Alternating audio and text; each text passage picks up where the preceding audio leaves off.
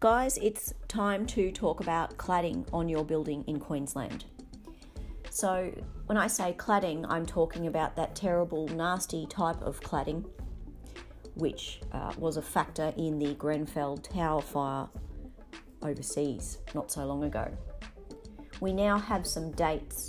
There's been some legislation that will shortly come into effect, and these are the key dates if you want to write these down. First of all, the regulation comes into effect on the 1st of October this year. There's now going to be a requirement that buildings are registered, not every building. The buildings that have to be registered are a Class 2 to a Class 9.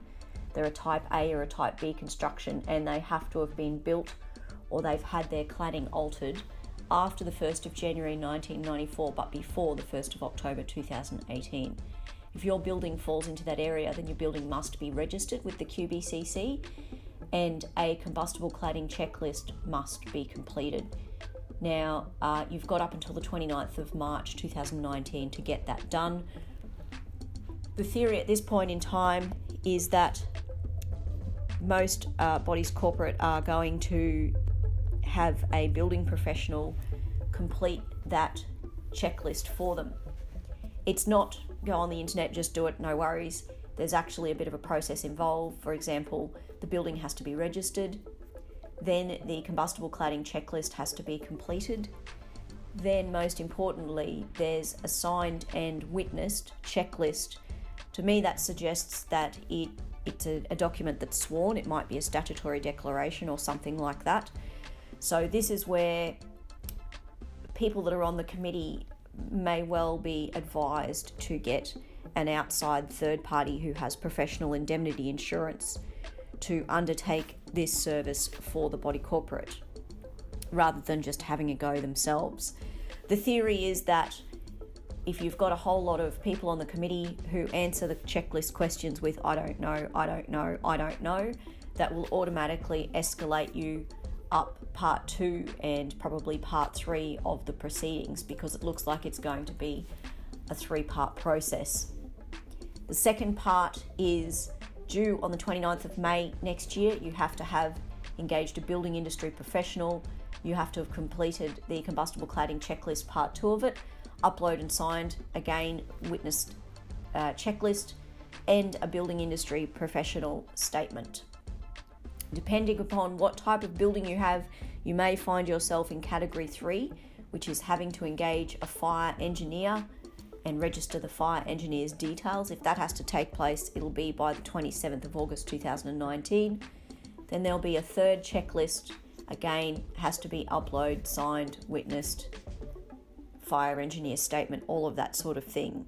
So at this point in time, there are a number of let's call them generously report writers, in inverted commas, out there spruiking reports for $1,500 a pop or $3,000 a pop, whatever the case may be. The idea is that wait until the regulations come into effect on the 1st of October before racing out to get these reports. You'll need to check that the person that is going to write the report for the body corporate has the insurance to do so, obviously, but also make sure that they've got the requisite experience. Somebody that writes sinking funds probably shouldn't be writing this type of report. I have one body corporate where we currently have a quote from a fire engineer to write a report. We also have a second quote from another company that has fire engineers working for them. We're in the process of comparing those reports at the moment. There's an option there to have a building industry professional instead do it, but we're just waiting for that 1st October deadline to arrive before we issue the work order. This is a long topic, so I am going to do volume 2 because a lot of interesting things have arisen as a result of the building community, the QBCC, taking 5 minutes and asking themselves what all of this cladding actually means. Guys, this is volume 2 of cladding. So sitting in front of a RPEQ fire engineer with a number of miles on the clock today was absolutely brilliant. Got to ask him a lot of questions. He was able to discuss some of the unexpected side effects of this whole cladding debacle.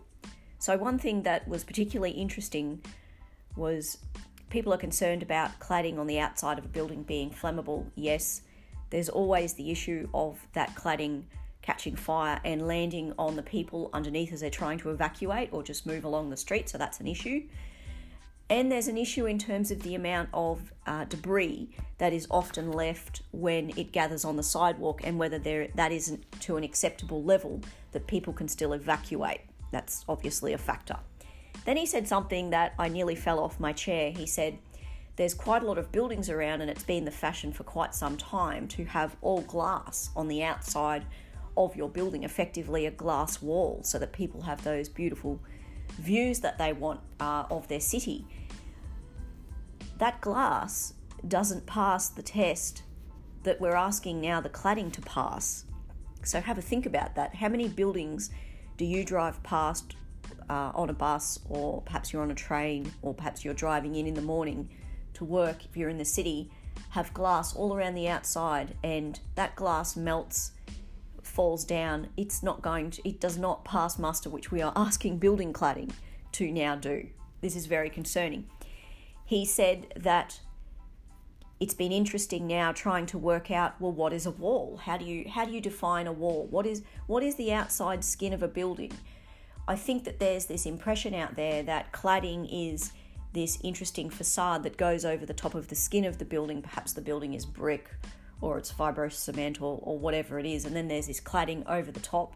Sometimes it's for a beautiful architectural effect. Sometimes it's for other reasons. He's actually come across buildings where that paneling that's on the outside is the outside skin of the building. So if you picture this, you peel back that layer of cladding, then you have an amount of insulation. You remove that insulation, and then you'll be presented with gyprock.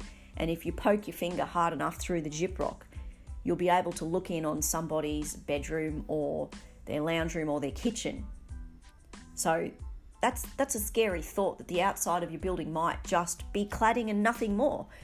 And you might not be aware of that, because the plans that the council has, the plans that the certifiers received, say that the outside wall is made of something completely different, and yes, there's cladding there, but it's on top of that. So as a result of those issues arising, the building industry, the QBCC, fire engineers, of which apparently there's only about 90 in Queensland, so start making calls now, they are having to consider things that have previously gotten a free pass. Well, if we're worried about the cladding going up, what are we doing about carpet? What about paint? Paint is flammable, surely. Do we now have a requirement that only certain types of paint be used inside of a building? What about gyprock? Now, the inside of gyprock, that hard compressed stuff, is fire retardant, but the paper on the outside of the gyprock that holds it all together, that's paper. Paper's highly flammable. And traditionally, gyprock inside of a building there's been no questions about it just doesn't come up as needing to be fire rated. Do you know what I mean? So these are very concerning things, and this is giving the building industry pause to think about, well, how do we go from here? One of the things that this fire engineer suggested earlier today was that potentially the list of things that owners and bodies corporate will be able to do without running it by a council, without getting a building approval officially signed off, is going to shrink dramatically, he thinks. He suspects that the council is going to want people to get certification, even for simple things like, you've now decided to move that fire extinguisher from that wall to a different wall. Therefore, you've changed the distance between fire extinguishers in the scheme. So now that's a building approval. You need to lodge that in a council and have a fire engineer sign off on the fact that you've done that. It's just a tin, or thousands of tins upon tins of worms being opened up. I don't really see an end to it, to be honest. One of the things that he also talked about was, how do we think this is going to impact? Is the QBCC going to start coming after the parties that are at fault? His thoughts are that the QBCC are keen to start making examples of people. Having headlines on the front page of the Courier Mail looks good for them. Look at us. We're doing something about this terrible cladding.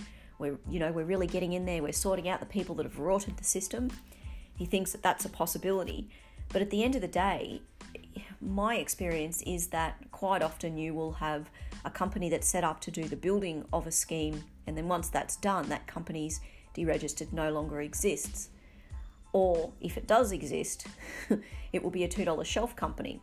And guess how much money you get if you sue a $2 shelf company? Yeah, $2. But you have to pay a whole lot of money in order to get there to realise that $2. And you have to be successful along the way.